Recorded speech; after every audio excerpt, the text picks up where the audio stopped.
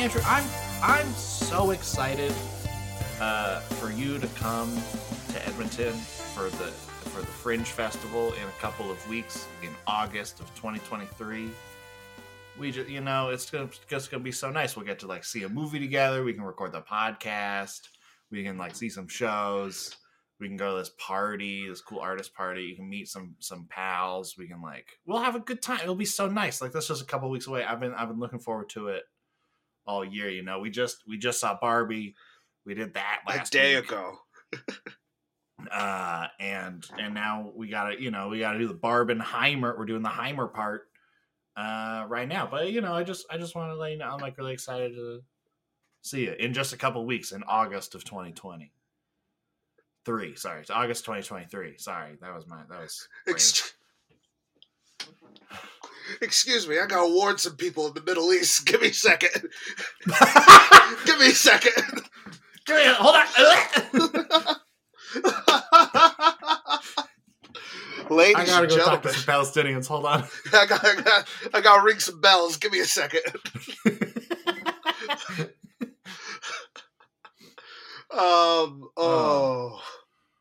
Good Lord. Ladies and gentlemen, boys and girls. Everyone outside and in between. Welcome back. This is finally a very long conversation about movies and art and TV and still whatever else we feel like talking about. But most importantly, we get to talk about movies again, baby. Bow, bow, bow, bow. Do you remember time? Yeah. We did it. We did it. My name is Sam Bannigan. And I am Andrew Thomas. Sam Bannigan. It's been a while. It's been a long while. But it's also been a while since we've actually recorded, too. Yes, it's been 2 weeks since we recorded. So, how you been? How you feeling? Good. Yeah, it's been a nice couple of weeks. I've been seeing somebody recently. Ooh. And it's been very lovely. Things are going very well. So we've seen each other a bunch. I got to excuse me. I had a little birthday party with some pals. We got to, have some fun. We got to party it up. Work is okay. Been playing video games. Been watching. Been rewatching Sunny. Hell yeah. Did you yeah, time it's just in a way where, because has the new season, 16th season, released yet for you? I don't think so. Have you timed it where you can rewatch it and then by the time you're done, it drops? No, I didn't think about it. Me and Mikey just kind of started watching Sunny. It'd be like that. It happens. Yeah, we were just kind of let's just put on Sunny. And I was just randomly in the 9th season or something. So I was just sure, why not? We can just start here. Yeah. So no, I don't actually know when that's releasing. I should find that out. What else has happened? That's about it. I went to a market yesterday, a little craft market thing. And I spent so much money, but I got a lot of great art and cool stuff. Shout out Royal Bison Market. It's the last year for the Royal Bison, so you can't see it again. But it's cool. And I hope we get another cool thing like the Royal Bison. Yeah, that's about it. Obviously, the world is in shambles a little bit. Yes, it is. Free Palestine, all that fun stuff. Yeah, but my day-to-day life is pretty okay. How about you? How's your couple weeks been? It's been it's been all right. It's been good. If you downplay going to see some crazy show with all the millions of a million fancy artists again. No, that didn't happen. However, okay, I did win the lottery yesterday for Here We Are. Sondheim's last show. Oh, okay. Yeah. So I saw that yesterday with my ma. Lottie fucking die, Andrew. I looked down. I was at work when I saw I got the lottery. And they really say you have 30 minutes to buy the tickets. Hope your phone ain't dead. Hope your phone ain't dead. Yeah. Most people like charge their phone. Some people don't. I'm talking to those. I'm talking to those people out there who don't. They know who they are. They don't because they can't listen to this podcast because their phone's going to die. No, they're listening to their podcast while they should be charging their phone. They should be charging their phone, but they're not. They're strolling through TikTok or whatever.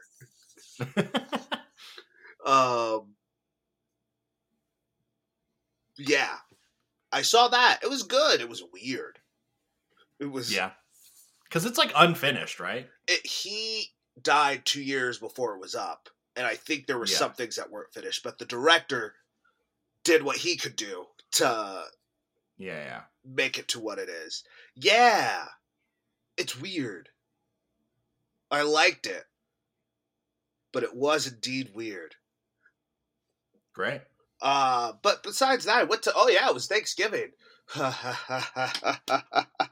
Remember when I said I didn't downplay anything? What did you do? So I went to the Cowboys game. I was the star of the New York Thanksgiving Day Parade. They made a balloon of me. It's me with a football doing this in the air. I went to the Cowboys game. I was in a box. I was in one of the box seats of the Cowboys game. It was me, my dad, and my friend. Shout outs to Tommy. If you're listening, shout out to Tommy. Is this like a big deal? Is this like a big thing? It is a big thing, the Thanksgiving Cowboys game. Dolly Parton performed the halftime show. That's why you were in the box. Yes, indeed. It was a great time. I loved it. It was fantastic. Did they win? Oh, in glorious ways. It was a blowout.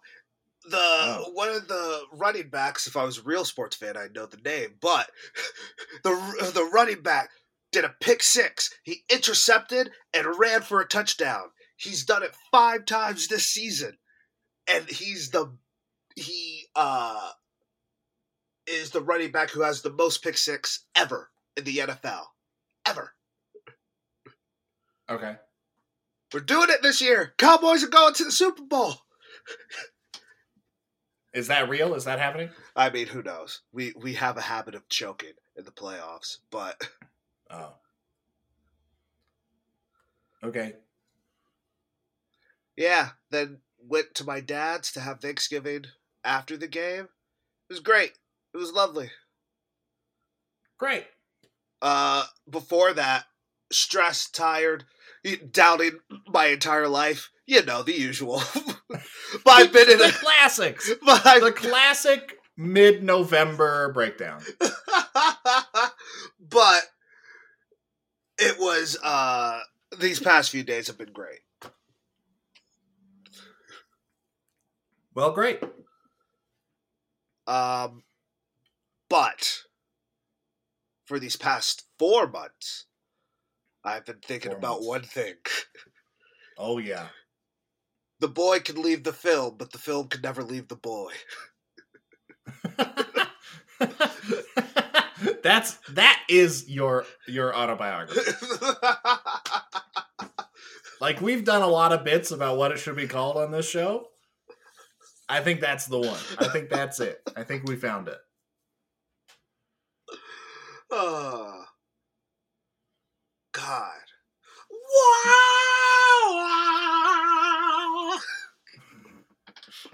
That's it. That's the one.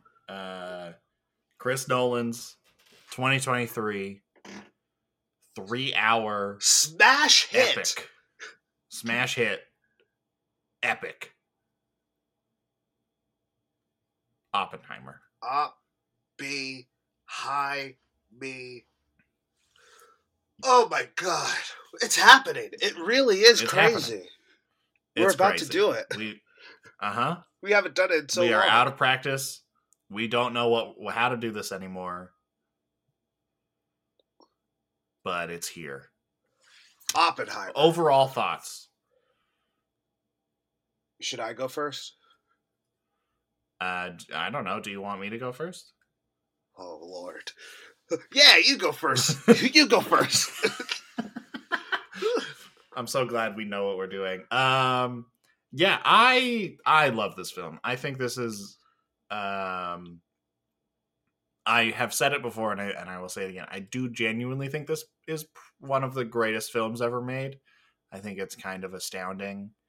The performances, the casting, the cinematography, the score, the editing, the pacing, the direction, like all of it is so like deeply incredible, and deeply masterful. It's kind of like it's like a little magic trick is happening in front of you of just like, yeah, this is just good. I don't know how Nolan can make an hour of a film that is basically just two different men on trial for the same sort of thing be insanely climactic. Yes. After a literal nuclear bomb gets dropped. Yes. And then they just go, yeah, but actually this is the climax. This other them sitting in a room years later is actually the climax of this story. I don't know how that happens, but it happens. And it's just like it's just so good. It's magical, it's wonderful. I love the movies. And this surpassed every expectation I could have possibly had for this movie. What about you? It's incredible, man. It's incredible. Yeah. How do you do it?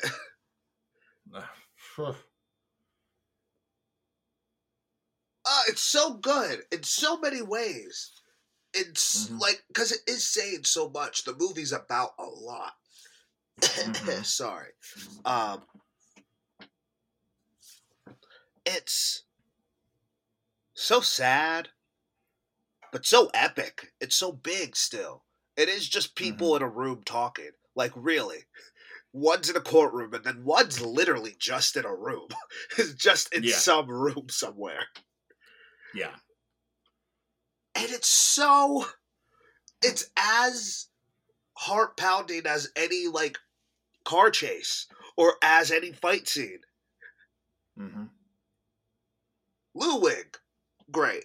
Have to say it. Oh my god. He's really, really coming to a filmmaker, a film composer, a filmmaker, if you will. Yeah. It's kind of insane.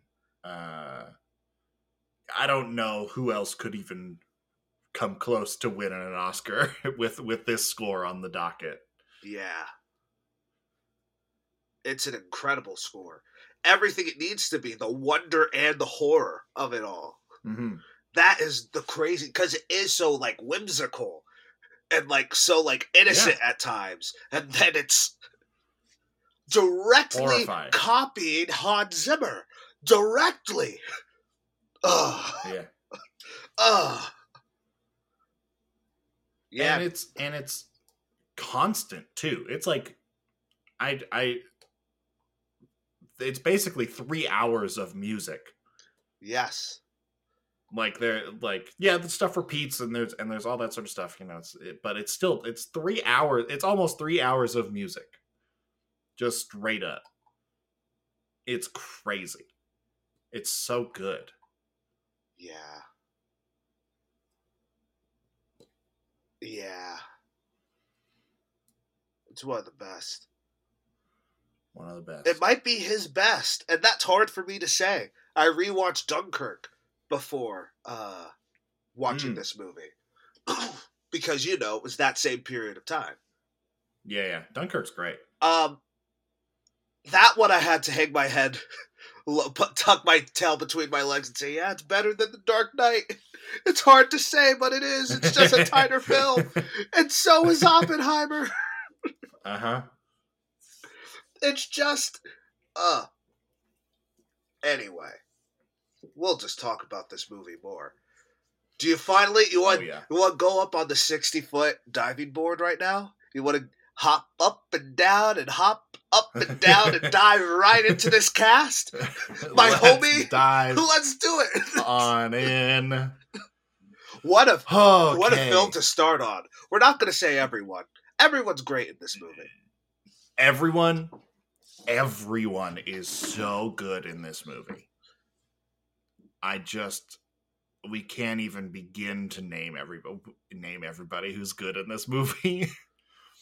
So I'm gonna go through this list. I'm gonna pop out a couple people who I think are standouts for me, and then Andrew, if there's anybody that I miss, you let me know.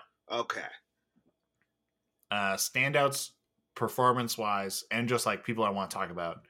For me, I really love Matt Damon. I just in general, I think I'm a Matt Damon fan, but I really like him in this movie. Matt Damon, I think, is really good. Is like a very important part of this movie. Yeah. And he's just very good. The more I think about it, the more I realize that there's very few Matt Damon performances that I don't like. He is just a good actor, isn't he? He's just a good actor. He's always been a good actor. It's him running around with Ben Affleck where you're like, okay, what are you... No offense what are you doing here? No offense Why is Matt Damon in Air? Like, what's happening there? But, like, he's good in it, but it's still just like, what's going on here, Matt? Yeah. Matt Damon's great in this movie. He's great. He plays that stern role. In a way, if someone told me what this role was, I'd be like, no way Matt Damon could do that. He's the stern army guy, but he is kind of fair. You are supposed to like him, but he is also the embodiment of the bad guys. He's just one extension of it. Yeah. He has to play those both well. Who do you cast? Not Matt Damon. He just slapped me in the face. He said, don't you ever! Don't you ever! How do you like them apples? I did like those apples. Next person I want to pop out, Florence Pugh. Great. Love Florence Pugh. It is. She's great. I love her in everything, and I really like her performance in this. Is it a very like fleshed out character? No. Do I think that's maybe kind of the point of the movie? Yes, I do. But she's great. Do you think she committed suicide, or do you think the feds did that? I don't know, and I'm fine not knowing. Yeah. And I love that the movie gives you both. And it's just like, it's one of these. It's one of them. You decide. One of them. One of those two. FBI do be killing people. FBI do be killing people. But maybe not her, because there is evidence. But also maybe. But probably not. Like probably not. But maybe. Okay, maybe. Yeah, really like her. She's great in the movie. Great. I want to ask both her and Cillian Murphy, how does it feel to have your nipples in 70mm IMAX frame? That was the first thought that popped in my head when they're both sitting. Also, spoiler alert. That's the question that you want to ask. Both of them. How's it feel? Okay. How's it feel? I'd be honored. All right. Next now, I've been sitting on that joke for 4 months. I want more laughter. I want at least one more chuckle. Hey, it wasn't great. I love you. Wasn't great. Wasn't a good joke. Next person I think I want to pop out is Mason Blair. He plays Oppenheimer's lawyer. Oh yeah, that guy's great. Yeah, he's in like a million things. But I just quite liked him in this. And I thought he was a good choice. I think he's a good actor. And I like just seeing him pop up. He's not like one of my faves, but I just liked him. Okay? Sue me. And then my last one before like the main three that we gotta talk about is Alden Ehrenreich getting a fucking actual role again. Yeah, great. Shout out Alden Ehrenreich. He's fantastic. Underrated, underappreciated. People should let him do more movies again because he's fantastic. I got a few shout outs as well. Yes, please. Just because my boy Josh Peck's in here. That's your boy? Yeah, Josh Peck, Drake and Josh. Never forget. Okay. Benny Safdie, who I think is great in this. I think Benny Safdie's all right. I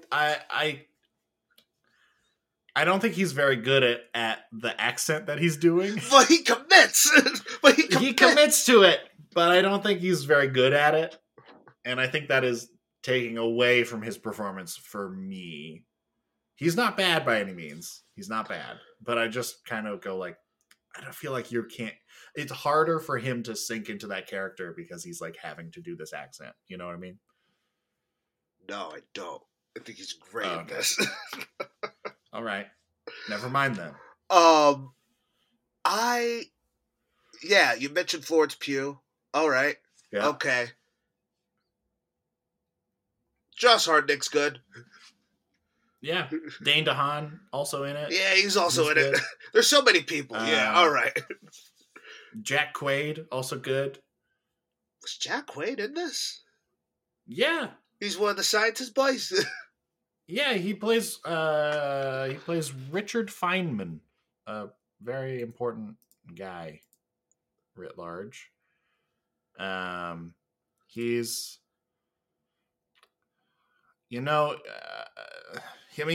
has a bunch of good moments, but the moment that I really like is after when they're hearing Truman on the radio say that like, hey, we just dropped this bomb. He's the guy in the hallway that like shakes the other scientist's hand. Like they go like, we did this. Whatever just happened, like we did this. And I really like that moment. Yeah. But yeah, let's go to the big three. Yeah. The big three. Robert Downey Jr. Oh my God. Robert Downey Jr. really showed up. I really was talking that trash for the past 12 years. He was there. Uh-huh. He was at a Comic-Con, and he said it was right before the Avengers came out, and they brought all the Avengers out on stage. They announced Mark Ruffalo for the first time, and he was on stage, and he was like, "You guys see Inception?" And everyone was like, "Whoa!" He said, "What an ambitious movie." You know what's more ambitious? Marvel putting together all their top-tier superheroes. That's the most ambitious movie ever. He was like, yo, The Dark Knight's not that good. I don't know why Ledger is winning everything. He was really talking that smack. He was. I would have loved to see his face after he read the script. I would have loved... that's what I want. Yeah. Hey, is this about me? Hey, is this fucking play about us? I thought you weren't listening to me. No. I heard you. Oh, I heard you, Robert. Oh, I heard you, motherfucker. and you're gonna win an Oscar for it. That's how good this is. That's how fucking good it is. You're That's how good I am, motherfucker. This ain't you. This is me. We were never competing. I don't know what you were talking. We were never. I was, and you were. We were never competing. Now never go once. win an Oscar. Here you go. Here you go. Here's an Oscar for you, buddy. Oh my god! Enjoy, motherfucker. I have to spin in circles because my room's so small. Andrew is taking a walk. He's taking a walk in one tiny 2-foot circle around his room. It's so good. Robert Downey Jr. is amazing in this. What? He's so good. Yeah. He's so good. I think I love... Look, we both love Robert De Niro and Killers of the Flower Moon. I think it's Downey. I think it's Downey. This will be the rest of my the next 3 months. Yeah, but Robert De Niro. Yeah, but Robert De Niro. Yeah, but part of why I think it's Downey is because of all the Marvel bullshit. They know that they'll get a lot of views if he and wins. A lot of hype if he wins. Because the Oscars are insane and bullshit, and Can I tell you something? We do this on the show. Can I tell you something that has nothing to do with anything? Of course. I don't like. What else am I here for? That Everything Everywhere All at Once won Best Picture. You don't like it? Because good movies don't win Best Picture. There's exceptions, like Parasite, Schindler's List, but like. Good movies don't win Best Picture. It's about the time and where we are in our world. I'm just afraid in 10 years' time, people will be like, yeah, Everything Everywhere won Best Picture. Let's tear it down. It's not that good. I'm afraid. I mean, I get that. I get being afraid. I'm still happy it won. Like, I don't know. Like, Remember the first time you watched that movie? Remember the first time it ended? I was sitting in a little movie theater in downtown Edmonton, and I had tears in my face, and I went, I think I just saw one of my favorite movies of all time. And you're like, oh, like good movies don't win Best Picture. I've been thinking about this with Oppenheimer too. This is oh yeah, like good movies don't win. So what's gonna be what narrative is Hollywood gonna turn to make this not win Best Picture? It's so hard to say. I think, yeah, I don't know. I'm so interested to see how the nominations hit this year. Yeah, like I still haven't seen like Poor Things or The Holdovers. The Holdovers I've heard is great. May, December. May, December. There's a bunch of these movies that are like coming out now that I haven't seen, and I don't know if they're up to Oscar Best Picture quality. I think right now I could probably name 3 or 4 movies that I expect to be nominated, but I don't know the rest of the list. Yeah. Right? Like it's Oppenheimer, Killers of the Flower Moon, probably Spider-Man, probably Barbie. And Barbie. Yeah. And Barbie, right? Like those are the 4 that we can kind of be like, it's like maybe Spider-Man. I could like maybe not Best Picture, definitely Best Animated. Yeah, but maybe not Best Picture. But it's like 3 or 4 movies, right? Like we know those for sure are doing it. Yeah.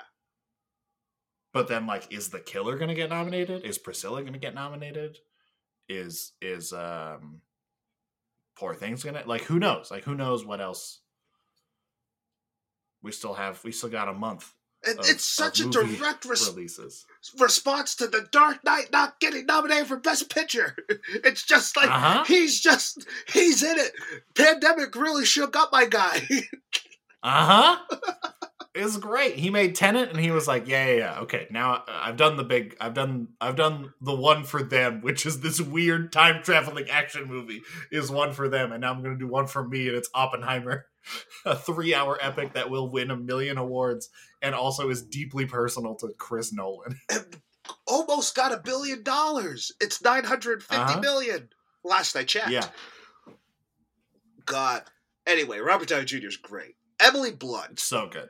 Emily Blunt really delivered the best performance of her career. Like, Yeah.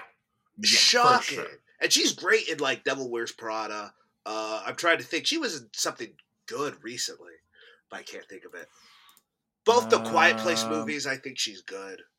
She is good in both of those. Are you thinking about her performance in a hit film Jungle Cruise? She's a charming performer. She's as charming as Dwayne "The Rock" Johnson. I'll say that. I mean, yeah. I mean, Sicario. She's Sicario. phenomenal She's in Sicario. incredible. Yeah. Edge of Tomorrow. I think she's really good in that movie. Yeah, she's really fun. It's not her best, but she's good in it. Yeah. But so she's been good for a long time, but this is something else. I want a 90-minute movie that's her perspective. Yeah, absolutely. I want that. What was her life going on? This was her fourth marriage, this character, Kitty. Yeah. Yeah. And it was to this guy. She brings so much to this. And Emily Blunt, always a great actress. Always. But always. She really, to me, redefined herself. Yeah. Yeah, this is something. It feels like this sort of performance comes from somebody like Emily Blunt, just due to her age and her experience, right? I don't think she could have. I think she's a great actor. I don't think she could have put out this performance 5 years ago. You know what I mean? Yeah. It takes a little bit of time, life grit. Yeah. To get this out of somebody, and I think the same can be said for Cillian Murphy, right? Yes, of course. But Emily Blunt is so good. It's so good. I want nothing more than to see the rest of the interview with her and Jason Clarke in that interrogation scene. Yes. Also, I could just watch them. Jason Clarke's also great. I just want to watch them talk to each other forever. You know what I mean? Yeah. Yes. No. Really. That would be a good Virginia Woolf. Who's Afraid of Virginia Woolf? Those two. Ooh. That would be good. Emily Blunt and Jason Clarke and Virginia Woolf would be great, actually. That'd be good. Damn, Andrew. That's good. Let's get to it. Let's produce it. Let's make $1 million. Okay, let's go. We have to raise $4 million, but then you can just do you're in New York. You can just go sleep with all the little old ladies who will give you a bunch of money. Like Max Bialystock. like Max Bialystock. Along came Bialy. I was just singing that the other day. Hell yeah. Hell yeah, dude. Also, I love talking about stunt casting. I love that they got the Osama bin Laden guy to grill Oppenheimer. I feel like that's definitely something. Where's Osama bin Laden? When did your morality come into question? When exactly? Jeez. I do not want to be grilled by this guy. But speaking of grilling, someone who is really cooking it up. Oh, has been cooking since day one, baby. Has been working his way through good movies, through bad movies, through all of it. Just to get here. Top of his game.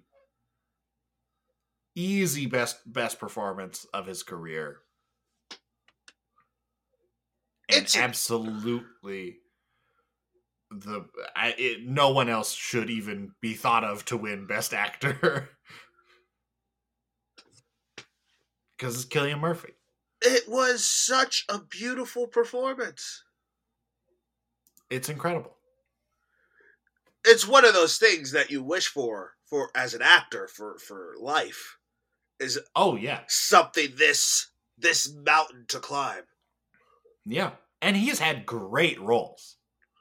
Like I haven't seen all of Peaky Blinders, but like his performance as Tommy Shelby is fantastic. Yeah, but like 28 Days Later, the other Christopher Nolan movies, the Batmans and Dunkirk and Inception. Yeah, he's always been incredible. And he pops up in movies all the time. Yeah. And he's always been good. Absolutely. Even he's in A Quiet Place Part 2, and he's good in that. But then out of nowhere, he's always been a good performer. But just given this heavy, hard performance. Mm-hmm. He plays that stupidness well. That stupidness. We'll get more to that, but... Oh. It's so good. And he's in every frame. He's just so good. He's not in every frame. He's in every scene. He's in every scene. He's not in every frame. But like, goddamn, dude. I don't even know what to say. It's touching. It's moving. It's personal. It's you know what's going on the whole time. He has such a commanding like Oppenheimer is a soft-spoken kind of guy. Yeah. You know, he's not one to yell and shout and stuff like based on interviews and this story and this you know, all this sort of stuff. He'll get upset, but it's like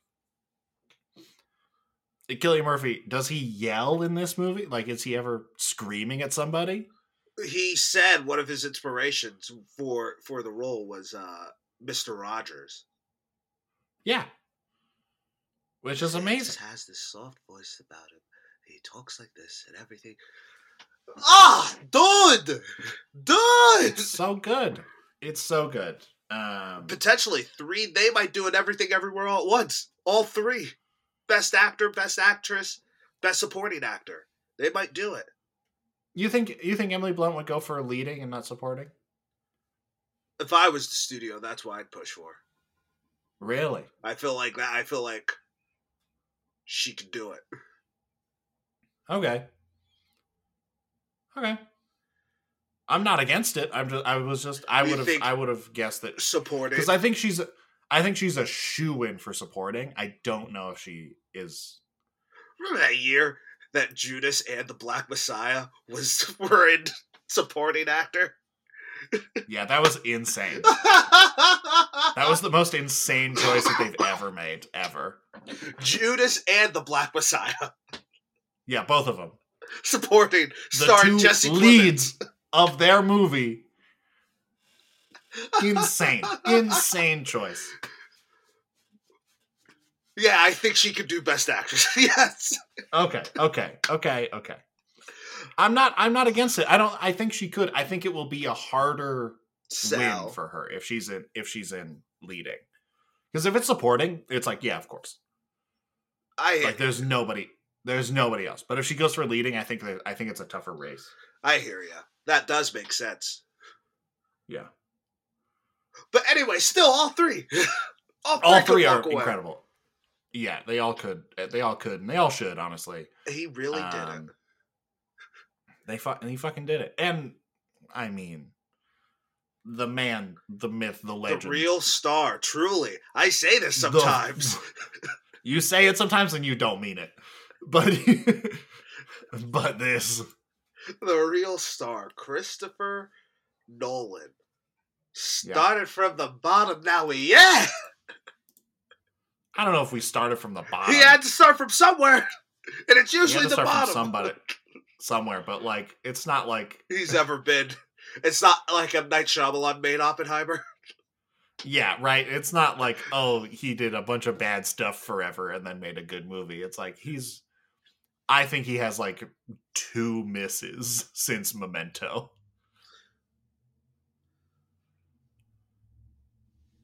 You only think he has 1 miss since Memento, or 0. I don't know your opinions on Dark Knight Rises. Dark Knight Rises is his worst. I don't know. It is. With recent events, I've been thinking about Dark Knight Rises a lot. Why? I've just been thinking about it. Okay, it's not a good film. But there is something so... You can tell he's tired of the... We're not talking about Batman, but we are talking about Batman. But Remember we are when talking about Oppenheimer Batman. suits up like Batman?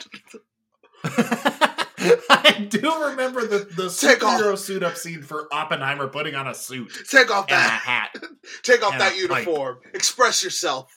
Gonna put on a little fucking milady, like milady.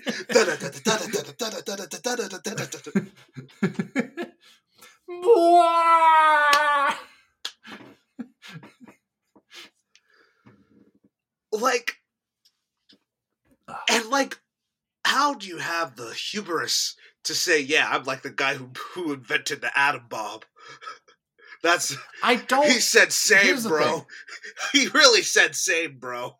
I don't think he's, like, the interesting thing in this, one of the many interesting things in this movie, is, like, the movie and, like, history calls Oppenheimer one of the most important men to ever live. I don't think Chris Nolan is saying that he is Oppenheimer. I think he's just going, like, I understand that feeling that he had.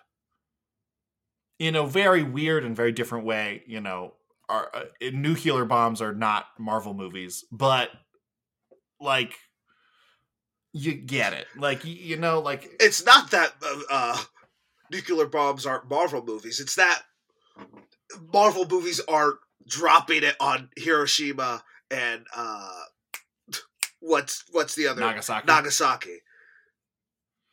It's not destruction. It's not... Yeah. It's just a destruction of pop culture. Yeah, and I think that, like, relationship that Chris Nolan is exploring in this movie between, like, how he feels as the filmmaker who, like, made superhero movies be taken seriously, and how Oppenheimer feels about creating the most horrible weapon ever known, is such an interesting, like, relationship that he's like, no, Oppenheimer is important. He, like, changed how the world works. And I made a shitty fucking mistake. You know? To me, it feels like Chris Nolan is almost saying, like, I understand the regret that Oppenheimer feels. Yeah. While also telling a beautiful, like, a stunning story about quite possibly the most important man to ever live. And it's just, that relationship is so fascinating. Like, as we've said before, I've said this a lot off podcast to other people when I'm talking about this movie. I've always said, like, it's not a mistake that Robert Downey Jr. is the bad guy of this movie. What I say is just, they cast Iron Man! They cast Iron Man! What do you think? What do you think?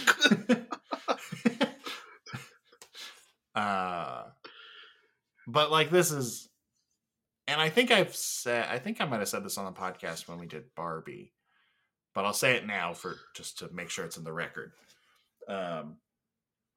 This movie is so good, and Chris Nolan is so good at doing this movie, that it made me upset because it proves all the film bros right. All the film bros who've been saying for years, oh, Chris Nolan, one of the goats, one of the best of the generation. Like, no, he can do no wrong. All this shit, he's one of the best. You know, he should be in the conversation with Scorsese and Spielberg and Coppola and all these people. And I was just like, okay, he's good, but, like, he's not that good. He's not Scorsese, bro. How do you like them apples? And then how do I like them apples? And he releases Oppenheimer and I go, actually, yeah, you're right. Maybe Fuck, he God is. damn it. Maybe he is.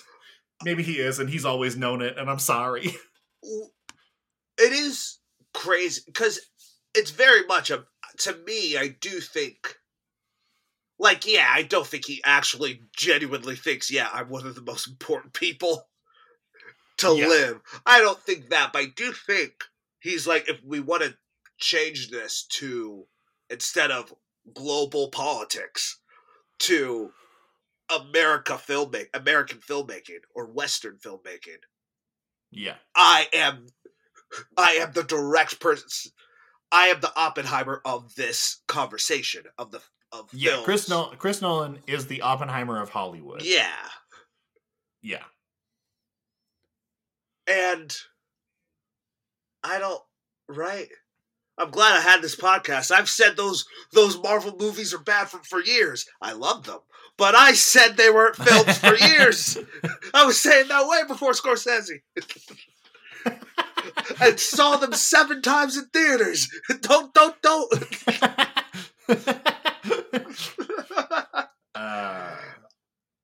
Yeah, I also, like, just before I forget, this Please. is also something that I mentioned before the podcast, but I think it is also the stunt casting of this movie is also tied to Marvel movies. Like, Marvel movies can get anybody.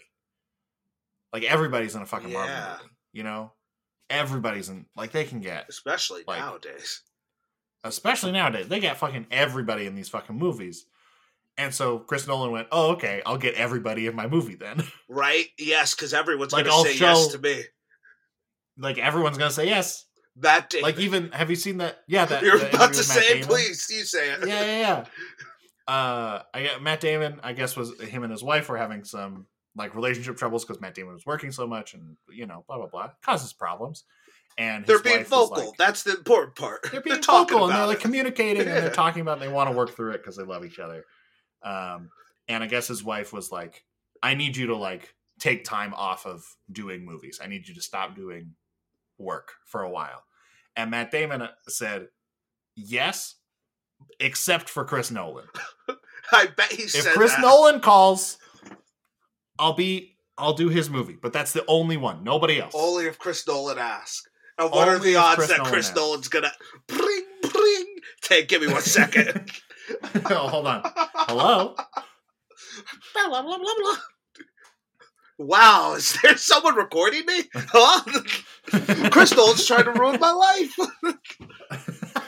What I love is ruin my marriage. What I love is that he says that, but he was also an heir this year. So he was like, that's Ben. Yeah. That's my boy. I just imagine that's my boy. That's him saying to his wife, that's my boy. I can't say no to Ben. It's my boy. To be fair, I'm betting that Air was shot after Oppenheimer. Yeah, like probably a good year after Oppenheimer. But at least a year but after Oppenheimer. I don't want to take away it's Ben. It's our buddy boy Ben. I can't. We've been doing movies for years. I can't say no to Ben. We did Good Will's Hunting. We won an Oscar. It's his. I can't say no. It's gonna get in the tabloids. But that is a really good point. That's like, yeah, Marvel movie. Anyone can get that call from a Marvel movie, and their plans change immediately.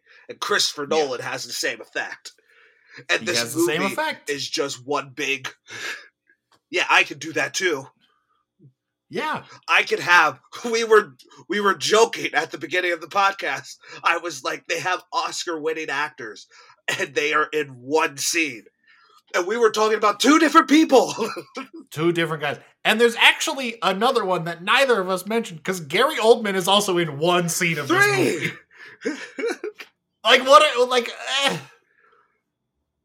Gary Oldman, Rami Malek, Casey Affleck, just in one scene. All just one scene. Just here you go. Just for fun. Here you go. Like, it's crazy. It's so crazy. Yeah, it's interesting, and anything like with the because it is about Marvel, and not just Marvel, just franchise filmmaking. I heard someone talk about, why is there logos? Why is there a Star Wars logo? Like it's Universal.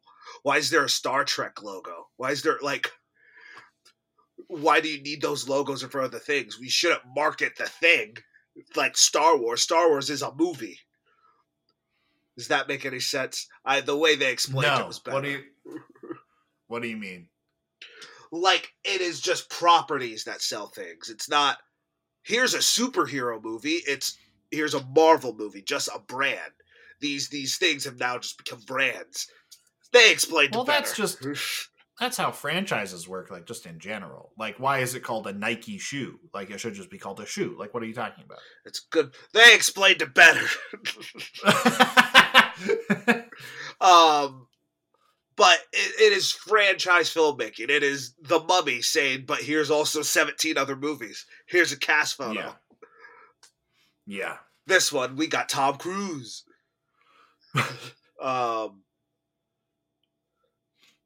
It is. Do you think he's had sleepless nights over this? That's my question.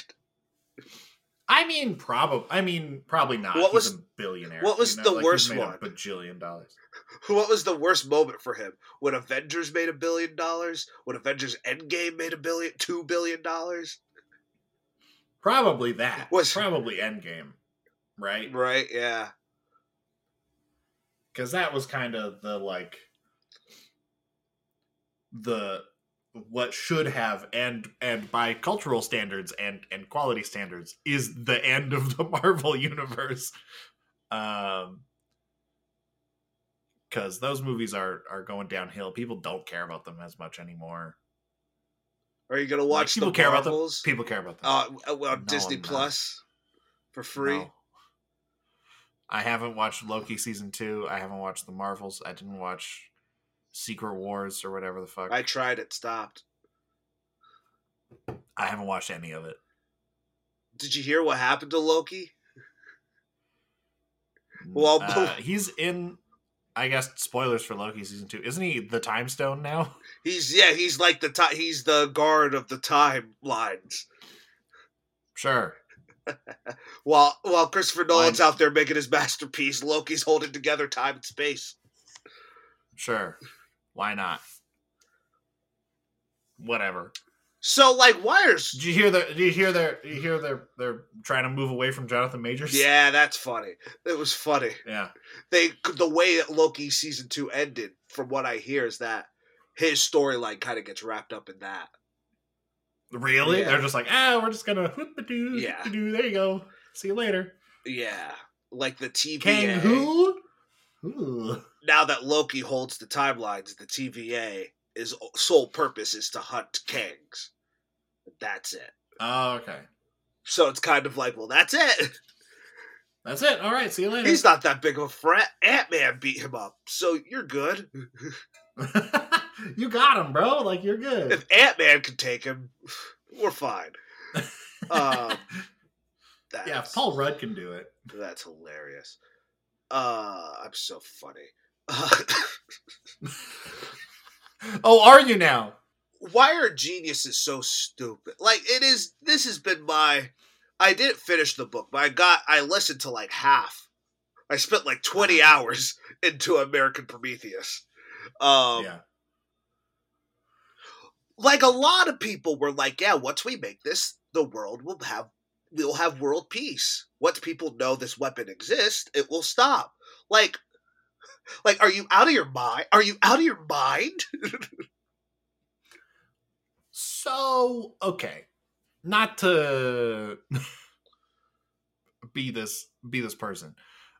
But I'm sure a lot of these scientists, Oppenheimer very much included, are probably neurodivergent, probably have some kind of autistic traits. It's like a logic. It's like the social contracts and the logic of thinking through this sort of stuff. When I'm burning in a billion suns, I'll be thinking about that. I'll go, wow, yeah, but no, I'm not saying that they're right. I'm not saying this is excusing anything. I'm just saying yeah, I think that's where that kind of blindness comes from.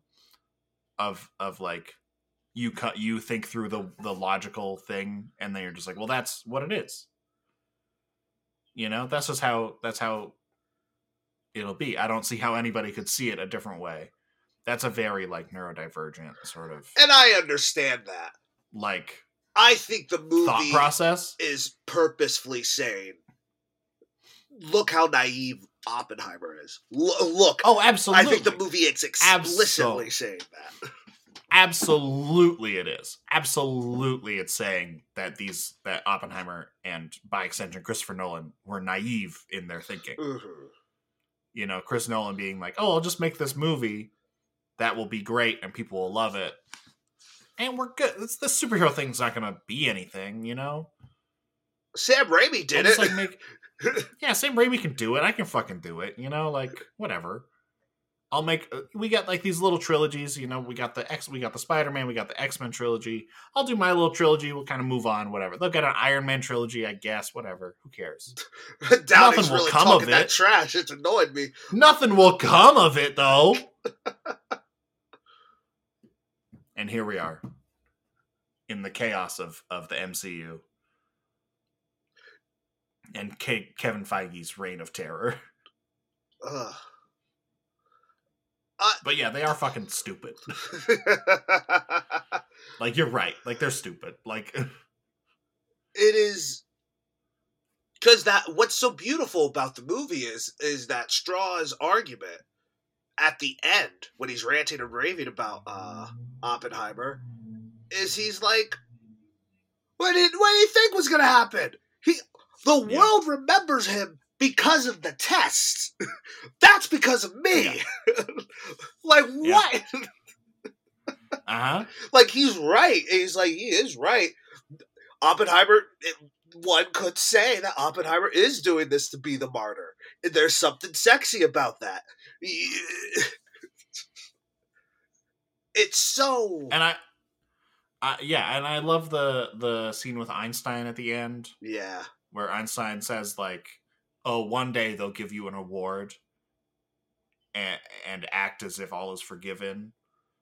But just know it'll be for them. Like, they'll spend the next, you know, however long torturing you and treating you like garbage. And then they'll say, oh, it's okay. We'll give you this award and the world will move on. I love that. And Emily Blunt just looking there like, ugh, ugh. Yeah.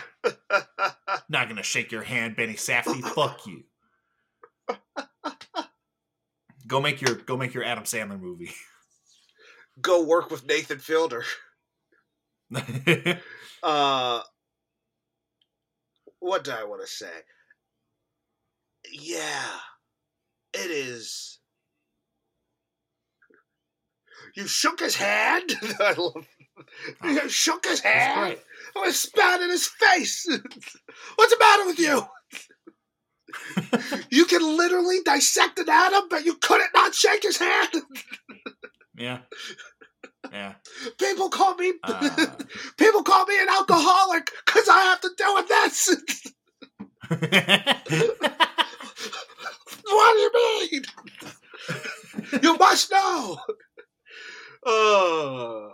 I also want to say, just like, this is a criticism I've heard of this movie a couple times, and I'm just like, I get it, but I think I just want to talk about it a little bit and see if you have thoughts. I've heard a lot of criticism about this movie about how the movie, like, doesn't, like, the women are not really, like, characters fully all the time. Especially, like, Florence Pugh. Mm-hmm. Is just kind of, like, there. And it's this, like, weird object for Oppenheimer. And I understand that criticism.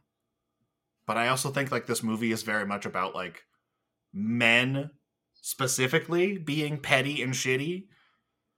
And it's being like, no. This was dudes being shitty. Like Strauss thought that Oppenheimer and Einstein talked about him instead of anything else in the world. And that's why Louis Strauss was so angry with Oppenheimer for the rest of his life. Because of an imagined petty conversation that they had after Oppenheimer and Strauss met for like 10 minutes. Now I'm the villain in your history. It's so about that specific pettiness that Oppenheimer also has. Oppenheimer also shares that, like, yes, pettiness. Yes. Of, like, no, I can do it. Like that, everything is about me, and it's all this like very specific masculine, like insecurity. I think that's why the women are the way they are in this movie. And that's just For a better or for Christopher worse. Nolan note. That's in all of his. It's also and that he also writes, is just so it's his stories. yeah. Yeah, it is also just a Nolan thing. Nolan's not great with women writ large. But I think this movie is so about that little shimmying of the knife in the wound. You know? Well, yeah. Yeah, I hear you, because, again, explicitly. He said something to Einstein! I know it! I just know it! Yeah. Like, he's, like, that's like schoolyard shit. Like, that's such small potatoes. Like, compared to anything else that could have possibly been happening. But Oppenheimer pushing and pushing. The war's over. Hitler's dead. We don't have to do this. We don't have. What do you think they're going to use it for, Oppie? What do you think so? We don't have to finish it. Yeah. No, we have to finish it. We have to keep pushing forward. We have to keep. No, sometimes you do need to.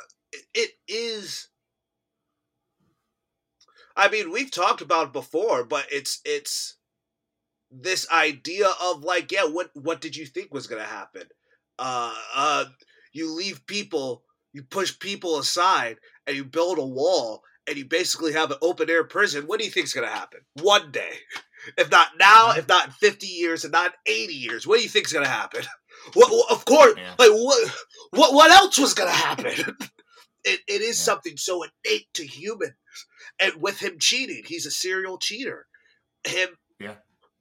What do you think? Her husband died of a broken heart. It's not. He never knew. No, he probably did know. He probably in his own. Probably did, and he probably did die of a broken.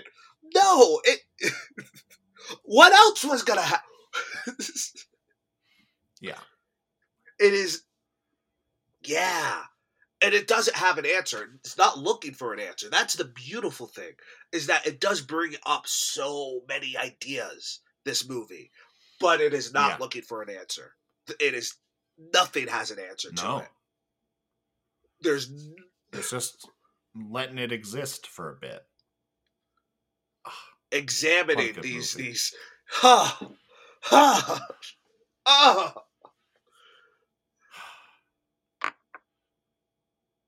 I'm so glad we did this as our first one back. Like, I know it was like the bit of like, oh, we did Barbie, we got to do Oppenheimer when we're back, and blah blah. I get the bit, but it's also like this is a good movie to talk about because it's a gorgeous film. I wonder what's next. I hope he doesn't do Bond. That's my big thing. I really hope that would be so sad. That would be so sad. Because he also just made Tenet. He just made a Bond movie. He doesn't need to do... Exactly. Like, we don't need Chris Nolan to do actual Bond. He can do his own Bond. He can do Time Bond of these two bros falling in love through time. Tenet. It's a movie about bros being bros. Really is. Yeah. He can do whatever he wants. That's the thing. He can do whatever he wants now. Yeah. He can make Memento too, if he really wanted to. I mean, to be fair, Chris Nolan has been doing whatever he wanted for years since inception. Like, you're right. Since inception. Since the Batman Begins. Since Batman Begins, Hollywood's just kind of been like, yeah, all right, you can go do whatever you want. You can have fun. And then Warner Bros. Was like, we're going to release your movie. And then Chris Nolan was like, I'm going to go to Universal, and they're going to let me do whatever I want for the next 20 years. So see you later. They said $100 million budget guaranteed. Here you go. What do you want? What do you want?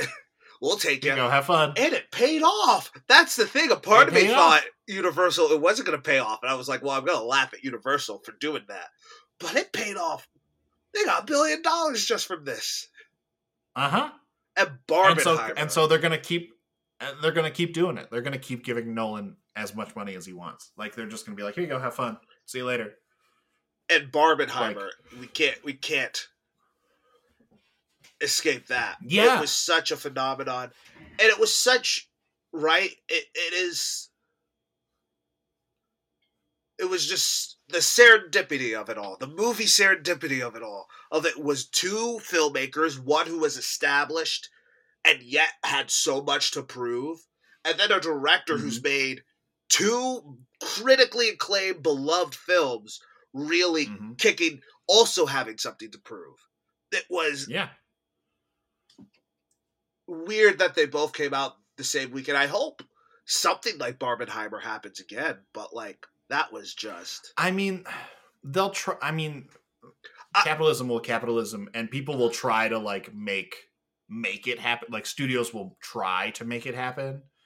But the beauty of Barbenheimer was that it was Warner Brothers being petty, and then the world being like, oh, this is hilarious. Let's just be funny about it. It was a natural, like, it wasn't the companies pushing this. It was just like, oh, Warner Brothers is releasing their movie, and Universal's releasing their movie. Warner Brothers is going to release their big summer movie at the same time to try and undercut the other one. And then it accidentally turning into like the biggest movie going event of like the past 5 years.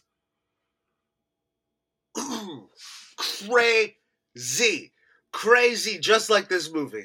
Just almost like, exactly like this movie. A beautiful thing that I really appreciate. And I know Barbie is obviously like it's a Mattel and blah blah blah. It's like it's a technically quote unquote a franchise film. The beauty of one of the things that I loved about that weekend back in July was I saw more people talking about going to see these movies that weekend than I had seen people talk about movies in years. Yes.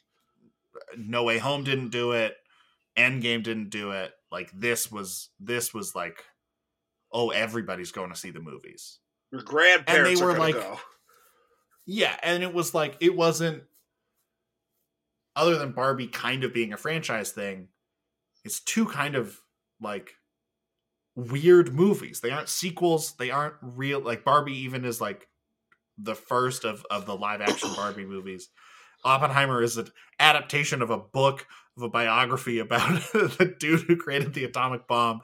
Like these movies should not. Yes. When I took my sister to see it, we saw it at like 8 or 9, so the movie was going to end late. She was like, do you think I'm going to fall asleep? And I said, no. Believe me when I say, yes, it's a bunch of people in rooms talking, but you're not going to fall asleep. It's impossible. No. It'll be like trying to fall asleep at the end of Tenet. It's impossible. You can't. It's impossible.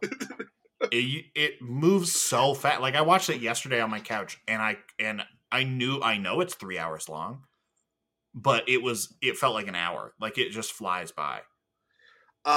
It's crazy. Barbie is I think the big problem with these franchise movies is that they don't leave you with something, and Barbie did. Barbie's about how hard it is to be a person. Like it is the whole absolutely brand of it. How hard it is to be, a man, a woman, and everything in between.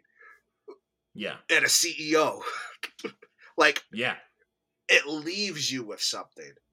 And it's not just like, you can do anything. It's not something so trivial and I don't know, obvious. It is. No, it feels personal. Yes. There's something so weird how something so specific in both of these movies. Something can be so specific and yet it's so broad. Yeah. I mean, that's like what I think the folly of like popular, quote unquote, popular art, like the Marvel movies, like a lot of pop music too. Like I think a lot of that sort of stuff that has such a wide reach. I think the issue with it is that it is so broad, is that this movie's like Marvel movies are kind of about anything that you want. It's rare that they feel specifically about something or someone or a specific feeling. Because, like, you can watch, like, have you seen you saw Past Lives? Yes. That is a specific fucking movie. But everyone knows what that feels like. Yeah. Right? Everyone knows what it feels like to wonder what would have happened if one thing in your lives had been different. Right? That is a specific feeling and a specific moment and a specific story, much like Oppenheimer and much like Barbie. These are specific things, and that is what I think makes really great art. And that's what I think makes more, like, if we want to, use the internet terms, the, like, fucking relatable, like, that's what's relatable. And I think, because I don't know a single person who goes to see, like, I don't fucking know, any Marvel movie pretty much and feels like, oh, that movie was about my experience. Yeah, I've never had that. Thor Ragnarok, Spider-Man No Way Home. Not for me. You felt that way with Spider-Man No Way Home? I hate it. Every time I hear people talk poorly about the movie, I'm like, yeah. And then I'm like, but I did like it. That's the worst part. I did like it. But do you feel like that movie was about an experience? A little bit. Like a specific experience? A little bit. But I'm not disagreeing with your point. I'm just weird. Okay. I'm the weirdo. As long as you're aware. I'm the weirdo. That movies, and I think like Con Air, Independence Day, like these movies, these mindless movies can exist. That not every movie needs to be about the human experience. No, these movies can exist. They're just not products. They're not TikToks. It's not disposable. Yeah. They're not like the way that Marvel movies have, like, infected culture, like, just day-to-day culture, is so, like, horrifying to see. Because it's just like, these aren't about anything. Like, this isn't about anything. Mm-hmm. Like, there's a couple exceptions. I think, Thor Ragnarok has some stuff. I think Black Panther has some stuff. I think, like, Guardians has some stuff.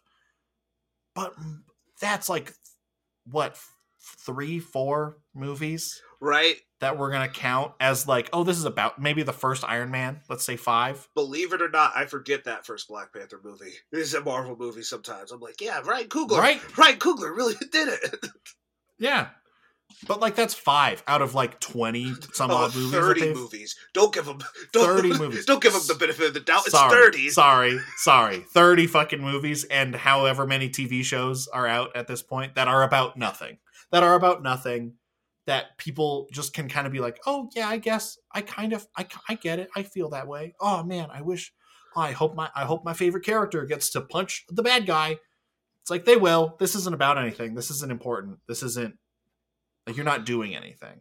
I think they can have cultural impact. I think, like, the cultural impact of, like, Captain Marvel on, like, little girls who get to go see the movies. I think that is good and important, and that's totally fine. But, like, we can, to use your example perfectly, Captain Marvel, culture. Yes, but now that her sequel's coming out, and now to see her sequel, you have to watch 2 TV shows, a movie. Yes. And it's not going to leave you with anything, because it's just building up to Avengers Secret Wars. But go pay $20 to go see this movie. It's insane that is how culture has developed. I fucking hate it. Like, I just hate it. And I YouTuber can't do it, that I watch, they were talking about the state of cinema, and they were like, I used to make, like, explain videos of, like, movies and explain them. Then I stopped, because that's not what this should be. It shouldn't be. Yeah. Movies should leave you with something. Movies should just move you in your own way. You can't explain how a movie can make you feel. Yeah. We live in a world now, people want to know every beat of the movie. They need to know what happens to see the movie. They need to... My sister used to do this. She used to Wikipedia plots when it got too stressful in the movie.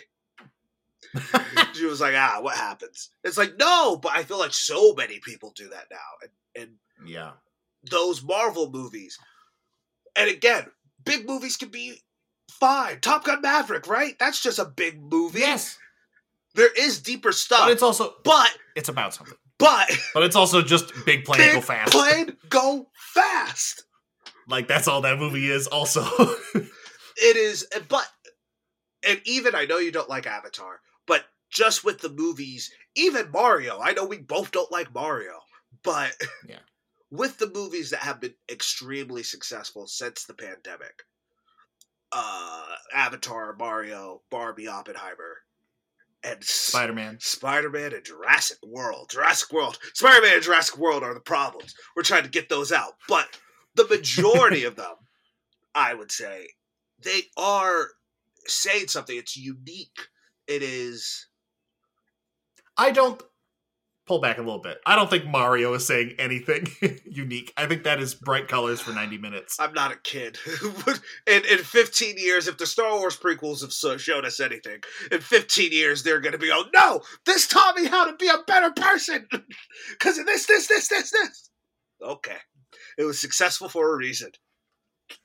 It was successful because you don't understand the cultural That's impact the thing. of Mario.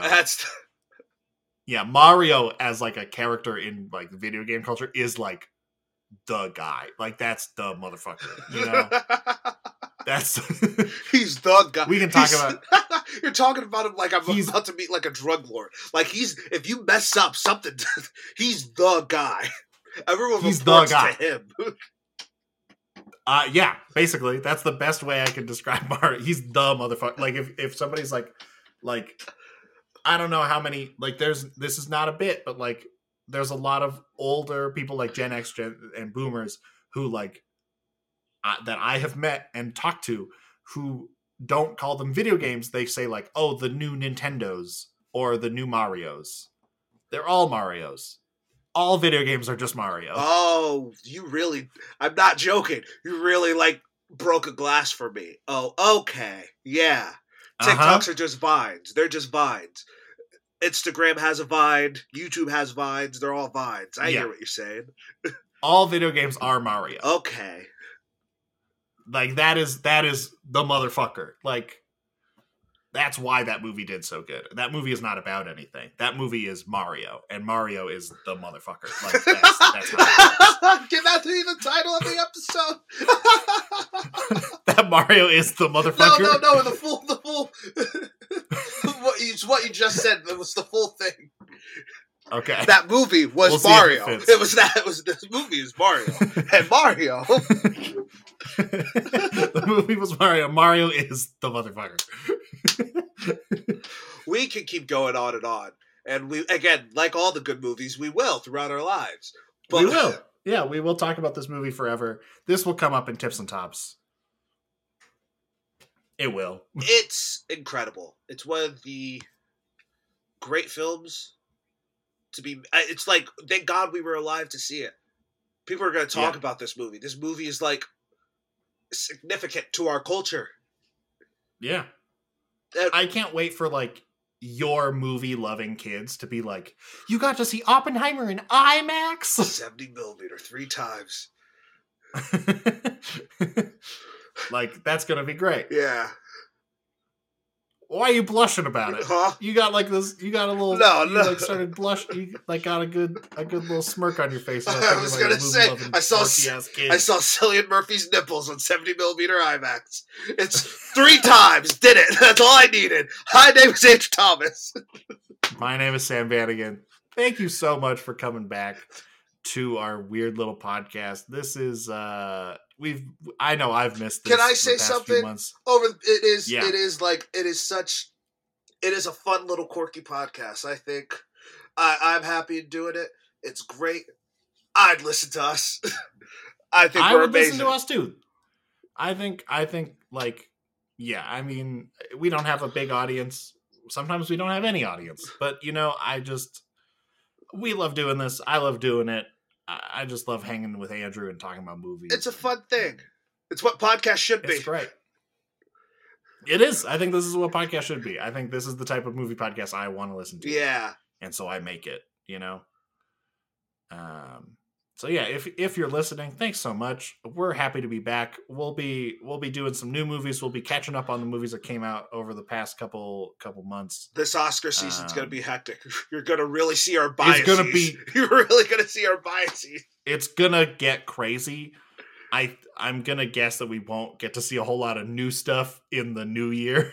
Right? Because some things are just right away. Yeah, I know we're not going to see Walker, but let's say we were. I know Wonka's coming out, but 3 movies are on streaming, and we could just do those, and it would just be easier. And we could just do those. And those are the Oscar movies, and it's just easier, and it's just like we know we need to talk about them. We got to do Killers of the Flower Moon, we got to do Priscilla, we got to do The Killer. Is that on Apple yet? Killers of the Flower Moon? The Killer's Netflix. No way. It's definitely Apple. Killers of the Flower Moon or The Killer? Oh, The Killers of the Flower Moon. Oh, Killers of the Flower Moon. I don't know if it's on Apple yet. I'm sure it is. But yeah, we still got to do Killers of the Flower Moon. We got to do The Killer. We got to do Priscilla. Poor Things is still coming out. What else is coming out? Holdovers. Napoleon. Right, this week was Napoleon. Holdovers. I was thinking about this all week. This week is Napoleon. Yeah, I'm seeing Napoleon tomorrow. I'm stoked. Yeah, there's a lot. So we'll figure it out, and we'll get these episodes out as they come. But yeah, I've missed this. I'm glad we're back. And you can find the podcast all over the place at Welcome Back Pod. Yiggity, what? Yacht.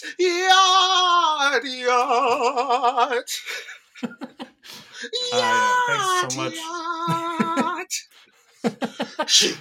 so much. Chic. Our link tree is still linktree/Welcome Back Pod. You can find the links to all the different social medias, podcatchers, all that different stuff. Like the track, review the track. Like the podcast, review the podcast. All the different stuff and all the different podcatchers of your choice really helps out the show. Following us on social media helps out the show a whole lot. But as always, Andrew will tell you the most important way to support our silly little show. Just tell your friends, man. We're all here. We're all there. We're all making the atomic bomb together and then regretting it. Isn't that just life? Isn't that what Mr. Nolan's saying? We're all creating the bomb. Life?